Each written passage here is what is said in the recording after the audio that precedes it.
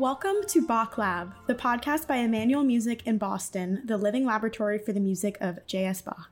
I'm Claudia, and this is part 2 of my conversation with Pamela Dellal to explore what is a cantata. This is a really special episode because we all get to listen to some excerpts from the beautiful and thought-provoking Bach Cantata BWV 115 and explore some of the different parts of cantatas through hearing some examples and doing analysis. As we discover, no cantatas are exactly alike, so think about this as more of an exercise in practicing to try to understand them and learning about some of the tools Bach employs that makes them so powerful.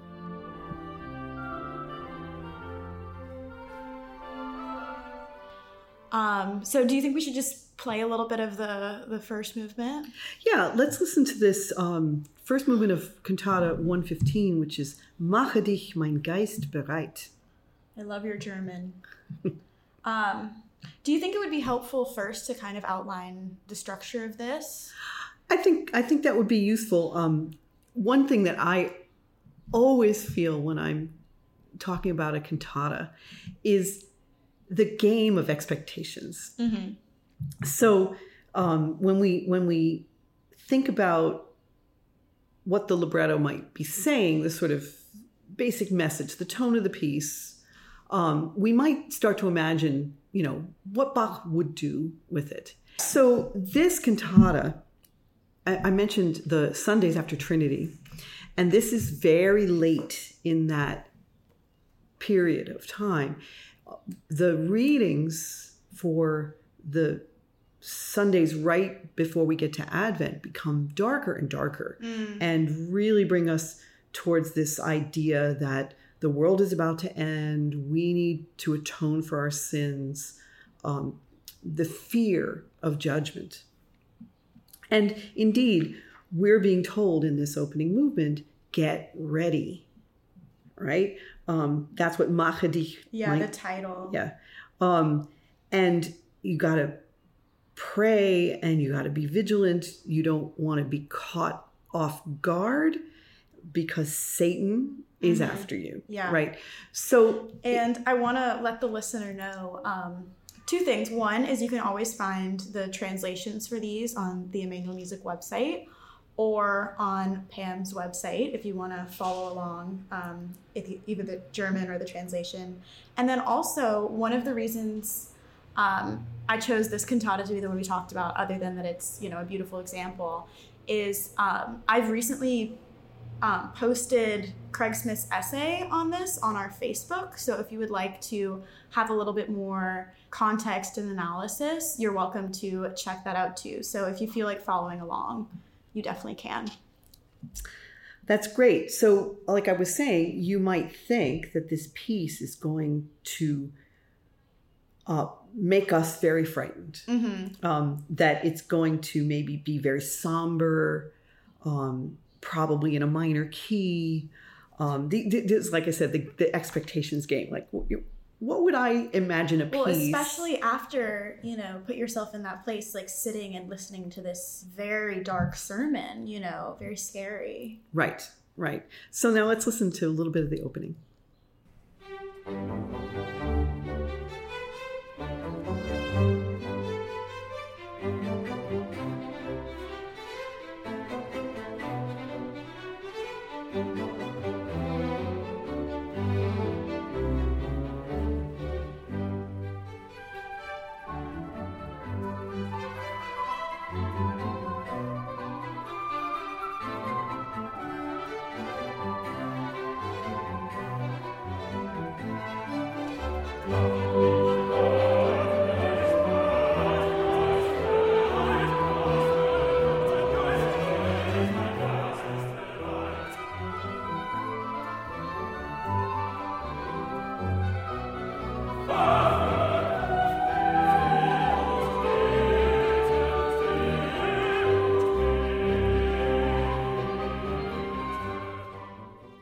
So I'm just going to jump in. I find this a really, really interesting chorale opening movement because of that juxtaposition between exactly what you were saying, this darkness of the text, if you read it, and then also the juxtaposition between kind of the instrumental introduction and then when the voices come in, it's like you're confused. Obviously, the expectations when you first hear the, violin and the flutes, and then when the voices come in, it's like almost immediately like ambiguous and perhaps dark. Yeah, I think there's a lot of rhetoric here, and musicians use rhetoric as a way of saying a musical gesture feels like it's speaking to you. Oh. It's just so filled with meaning that it's just popping out.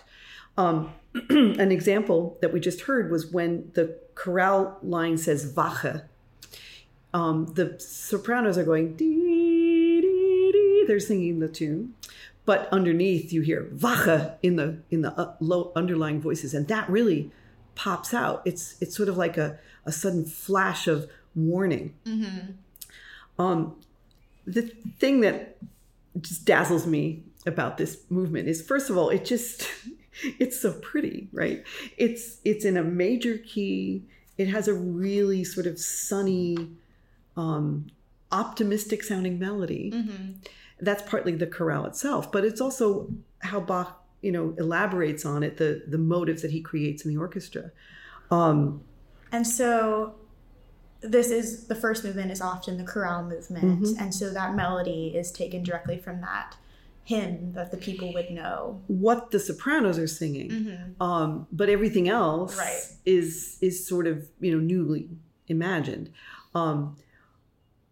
So I have a thesis that I love to sort of explore with Bach, which is that Bach is trying to startle us, that he will do something unexpected a lot because he's trying to shake us out of our complacency.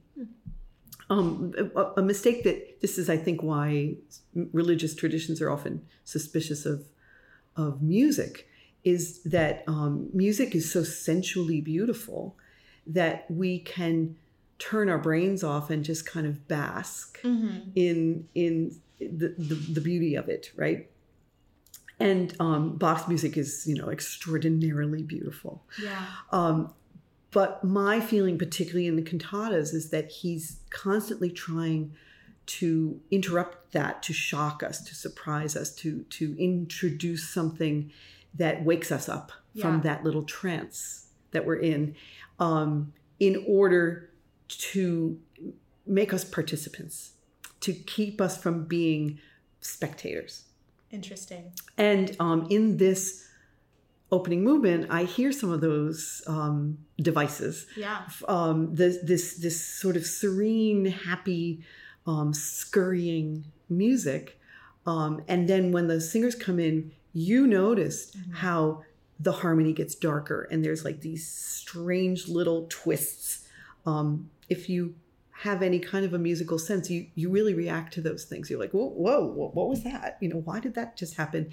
I think that's all in the service of, if we're being told that the end of the world is near, maybe we are just going on in our daily lives and everything seems fine. And then there's this little, wait a minute, something's wrong. Yeah.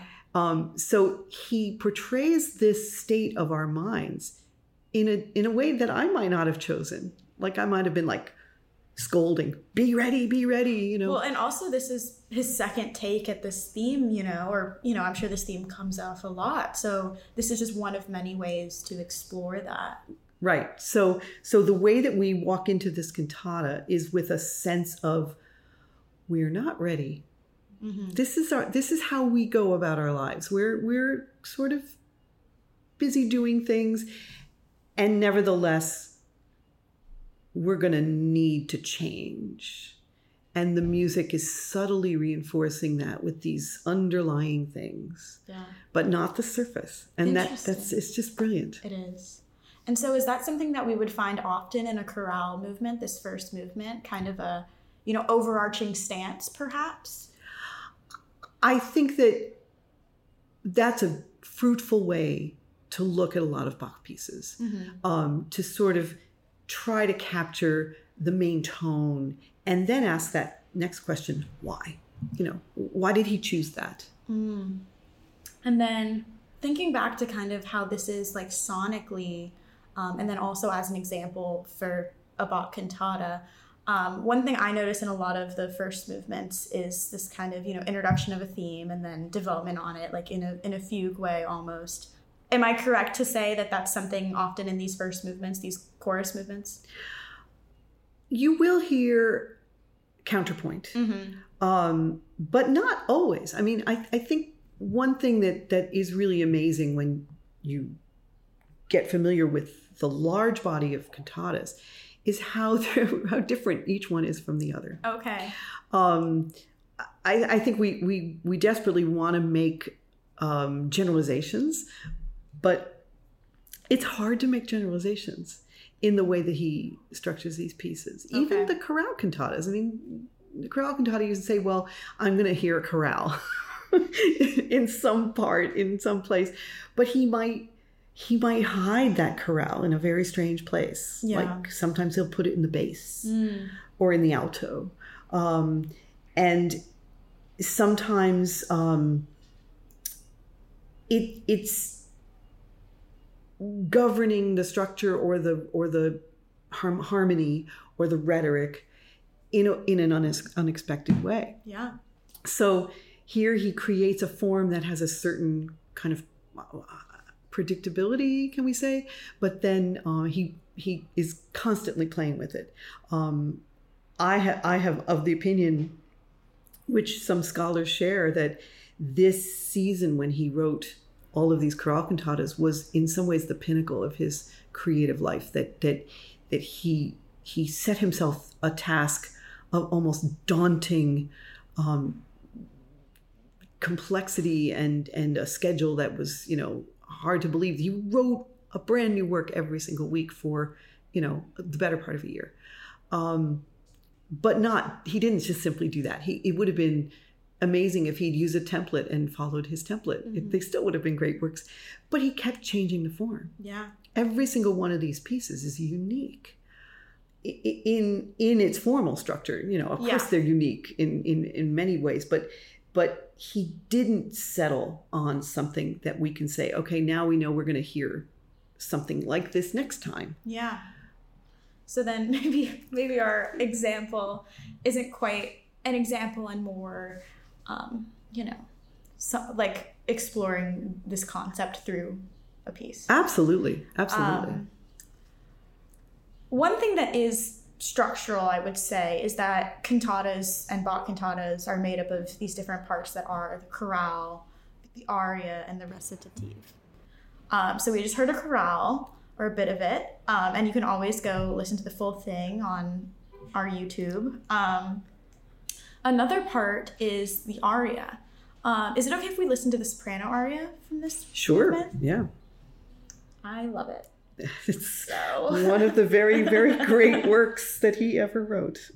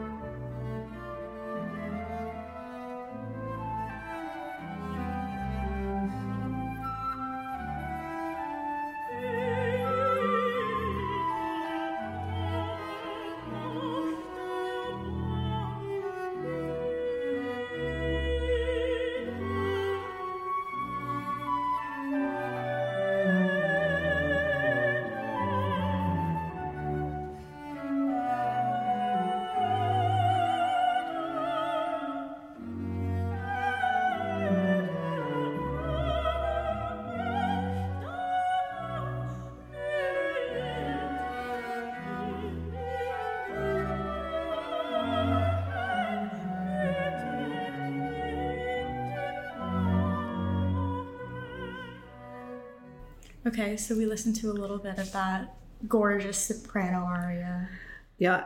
So here's another instance where I think the danger of just giving in to how beautiful it is very great. Yeah. Before we get into a little bit of the rhetoric and the analysis, what is an aria? Mm-hmm. So aria, I think, is a term that we can easily associate with a solo voice. Mm-hmm. The English word is air. Okay. And you will see that term used in England in the Baroque period. They don't call them arias, they call them airs. Air we can think of as a tune even. But an aria, certainly from its conception in the early Baroque, was meant as a extended, closed off movement for a solo singer. The aria is going to be, remember I mentioned that the poem, the part of the poem that the aria is very formally structured. So it has a rhyme scheme, it has a set number of lines, it has generally a very poetic sort of metrical form. And all of those things contribute to it being more contemplative. Mm-hmm. It's a reflection on a state of mind or an event. Yeah. It's a window into the soul. Yeah. And that's true in opera too. Mm-hmm. But certainly the arias in Bach cantatas function that way. Yeah. It's states of mind. Definitely. So in this piece, we have not only the soprano soloist, but we have two solo instruments that accompany her. It really is like a trio. Yeah. And these can have all different instrumentations. The first aria in this piece is much more dense. Right. And that piece has a full orchestra accompaniment. This is a more transparent texture because we don't have the body of the strings playing along. And it's a very unusual combination of a solo cello, which in Bach's day was actually a special instrument called the violoncello piccolo, a little cello. Oh. Because usually the cello is the continuo instrument. Right. But this was a smaller instrument with a bigger range, so it had higher pitches. Of course, we can hear that the modern cello can play every single note in this part, but it's a slightly different character. And the flute. So the flute is in a very high range, and the cello is in much more of a sort of tenor range, widely separated in their, musical spaces. Mm-hmm. But they're both playing the same motive, which is a very interesting combination of a kind of a falling sigh, and then a kind of an angular da-dee-da, which has a kind of a yearning quality to it. I think it's so expressive, this motive, that you almost don't need to hear the singer's words. It's true. You can imagine a state of being, a state of mind, just by listening to the instruments. Yeah, and relating it back to that chorale and the themes of the day, it's about praying and making sure you're kind of in the right place before the reckoning and all of that. Right. Yeah. Right. The other thing that's really compelling about this piece, it unfolds over a very long period of time because it's so slow, even though the structure of the piece is actually not so long. Mm-hmm. And the text is definitely not The text is not long. But what I hear in it, which I think is very closely tied to the text, is there's a sort of a ritualistic aspect to it. The fact that this, it's almost in every bar. Yeah, turning cycles. Absolutely. As if your act of prayer has to be continually renewed because the guilt that you're feeling, which is described very clearly in the text, hasn't gone away yet. And it won't, and it won't. Yeah. So this sense of the music driving us to feel the urgency, but also the static nature of this time of prayer. I think it's very present in this music, and again, it's sort of the antidote to just giving into, oh, well, that's just gorgeous, it's just so beautiful. Yeah, it kind of makes you sit and think with it, because it can be beautiful for a minute, right? And then you're, well, what else do I do with this, Right, right. So the fact that he makes us sit with it so long, it's about 10 minutes long, partly because it's a da capo, and da capo basically means from the top. That's a shorthand for saying that when we get to the last bar that's in the score, we go back to the beginning again and repeat the opening long section. So a da capo aria is basically a 3-part aria. Yes, ABA. ABA. And that makes this piece, that much longer. Mm-hmm. And that can kind of lead us into talking about like the length of cantatas. If this movement is 10 minutes, in a long symphony that might not feel substantial, but in a cantatas are only like 20 to 30 minutes usually. So this is a substantial part of it. That's right. In the first movement, which we heard a little bit of, is extremely short. Mm-hmm. So that's, of course, not the case in other cantatas. Sometimes the first movement is the major time occupier in the sort of most massive movement. And that's another way that Bach just keeps changing expectations. In this particular cantata, these 2 arias, the one you mentioned earlier for alto and full orchestra, is also quite lengthy. Yeah. So what he does is he focuses our attention on these private moments, these personal moments of trying to reconcile our daily life with what is coming with future times. Yeah, he's using structure and he's using length as, a rhetorical device, again, to get to the message and the sermon and all of that. Exactly. In an experiential way. And that's, of course, what music can do that no preacher can do. Yeah. Which is music can occupy time and make us experience something. We can hear someone talking words, and that's an experience, but it's not the same as letting a melody unfold and waiting for it to take us where it's going to take us. Yeah. And being at the mercy of the unfolding of that. Absolutely. And it's kind of what you said earlier. It's another language, but it's not a language. Right. But it communicates exactly very powerfully. Yeah. So now we move on to the kind of last piece of a cantata, which is the recitative. You can listen a little bit to the one that comes after this aria.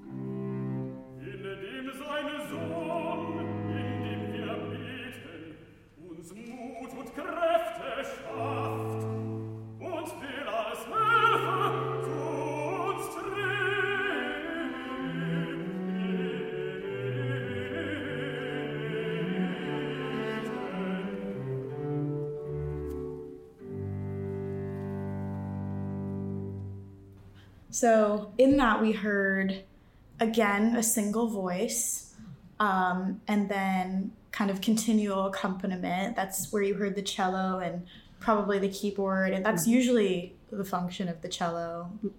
Shows how different it was in that aria. And it's kind of declaiming text. It's a little bit more spoken. It's very different than the aria. Absolutely. If you were to look at the text, you would see that it doesn't have that regular structure with a very simple rhyme scheme or meter. Yeah. Instead, it looks a lot more like prose. The recitative in a Bach cantata, in some ways, is the most operatic form. I mean, it's ironic we think of the aria as being such an operatic thing, but the idea that a singer would stand up and declaim text that is speech-like in form and dramatic, I think that was the thing that offended some of the traditionalists. Interesting. It's like, why are we hearing this? We don't need to hear from you. Right. We're wanting to hear from, I personally love the form of the recitative, and I think it's fascinating.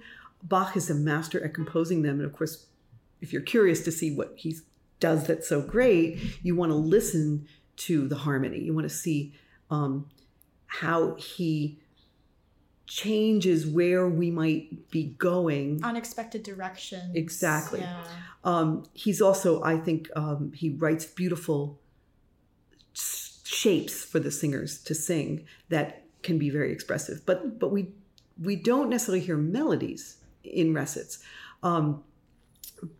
There's a couple of different ways to think about how a recit functions. Mm-hmm. A simple way would be, this is a substitute for the preacher. Now the preacher's telling us something, instructing us, laying out something.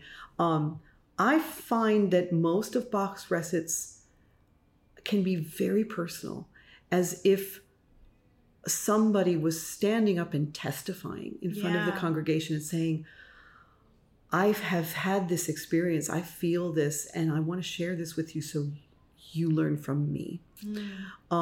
I find as a performer, that's a more fruitful perspective to have, instead of projecting myself as someone who knows everything and I am the keeper of all sanctity and messenger. Instead to be a confessioner. I can't claim that that's how Bach saw his recits, but I find that as a performer and also interpreter, they are much more powerful when we perform them that way. And they're very exciting as well.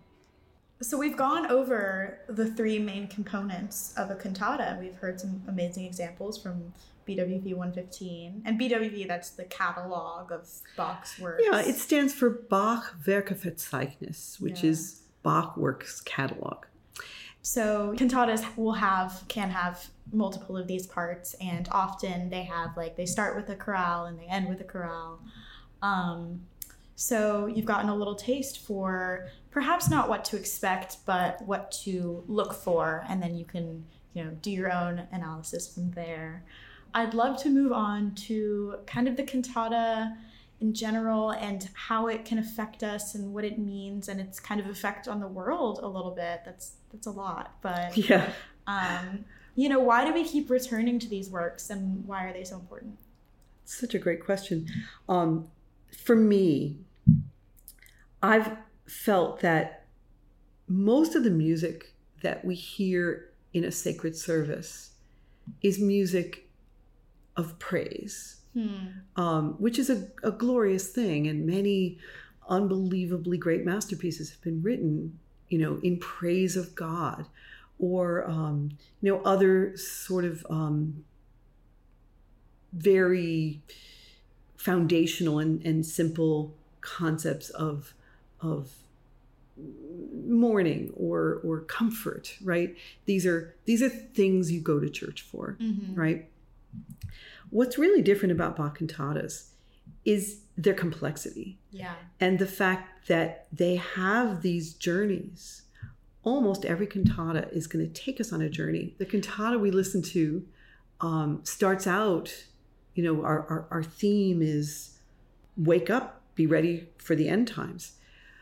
But we started out musically kind of in that unaware, happy, daily living place. And gradually the cantata takes us deeper and deeper into how we need to prepare. Yeah. So we come out of a Bach cantata in a different place emotionally than we started. Yeah. I think that's revolutionary. I can't point to any work prior to Bach that had that kind of an ambition in a sacred context. And I still feel that his works are unique in that way. There's a very powerful debate going on in Bach scholarship these days, in terms of looking at his works and trying to understand them from his perspective and from the perspective of devout Lutherans of his day and time. This is an important exercise. But I fear that it misses an important point, which I made earlier, which is that music is in the present tense. And that we wouldn't care about these pieces if they were simply the words that we read. None of this poetry is deathless. It's not John Donne. It's not Petrarch. But what Bach is doing in his musical composition, he's reaching out to whoever is listening to him and basically saying, you need to pay attention. I'm talking to you. And this affects you. This is about you. We have people who adore Bach who are not Christians, who are not going to assent to many of the things he says, but nevertheless, they know he's speaking to them. Because for me, it's the human condition that he's portraying. The fact that there is an existential fear in all of us about how our existence might suddenly come to an end, whether it's our personal death or whether the world as we know it might change. How do we deal with that?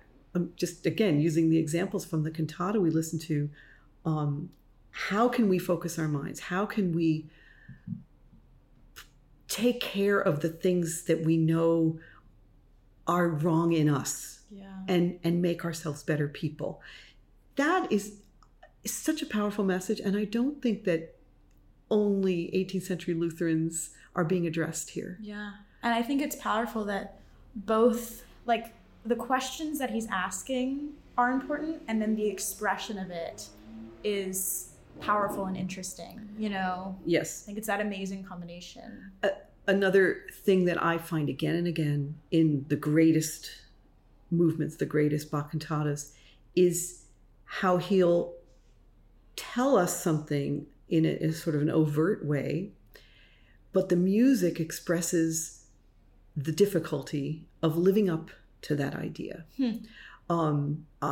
It's a kind of musical irony in a way, or I like to call it aspirational text setting, where we might be saying, I love God, or I want to be at peace, or I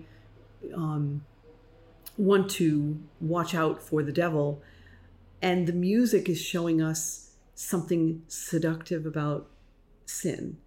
Or expressing the very deep-seated fear we have of death that we can't shake, even though we know we need to accept it.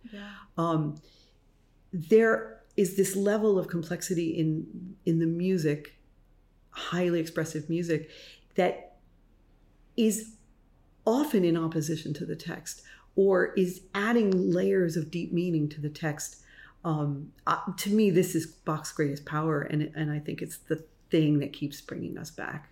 And why his pieces are completely relevant to our secular day and age. Absolutely. This has made me so excited to go listen to more cantatas and keep exploring. Thank you. Thank you, and I hope everyone takes this opportunity to discover a lot more. Bach Lab is brought to you by Emmanuel Music in Boston. Throughout this episode, you heard excerpts from Bach Cantata BWV 115, presented by the Orchestra and Chorus of Emmanuel Music and recorded live at Emmanuel Church on October 31st, 2021. Our introduction and closing music is from Bach Cantata BWV 127, also presented by Emmanuel Music and recorded on February 27th, 2022. Both recordings were engineered by Seth Torres and are available on our YouTube channel. I'm Claudia Dorian, host and producer of this podcast. Visit emmanuelmusic.org to learn more about us and explore our exciting 53rd season. Thanks for listening.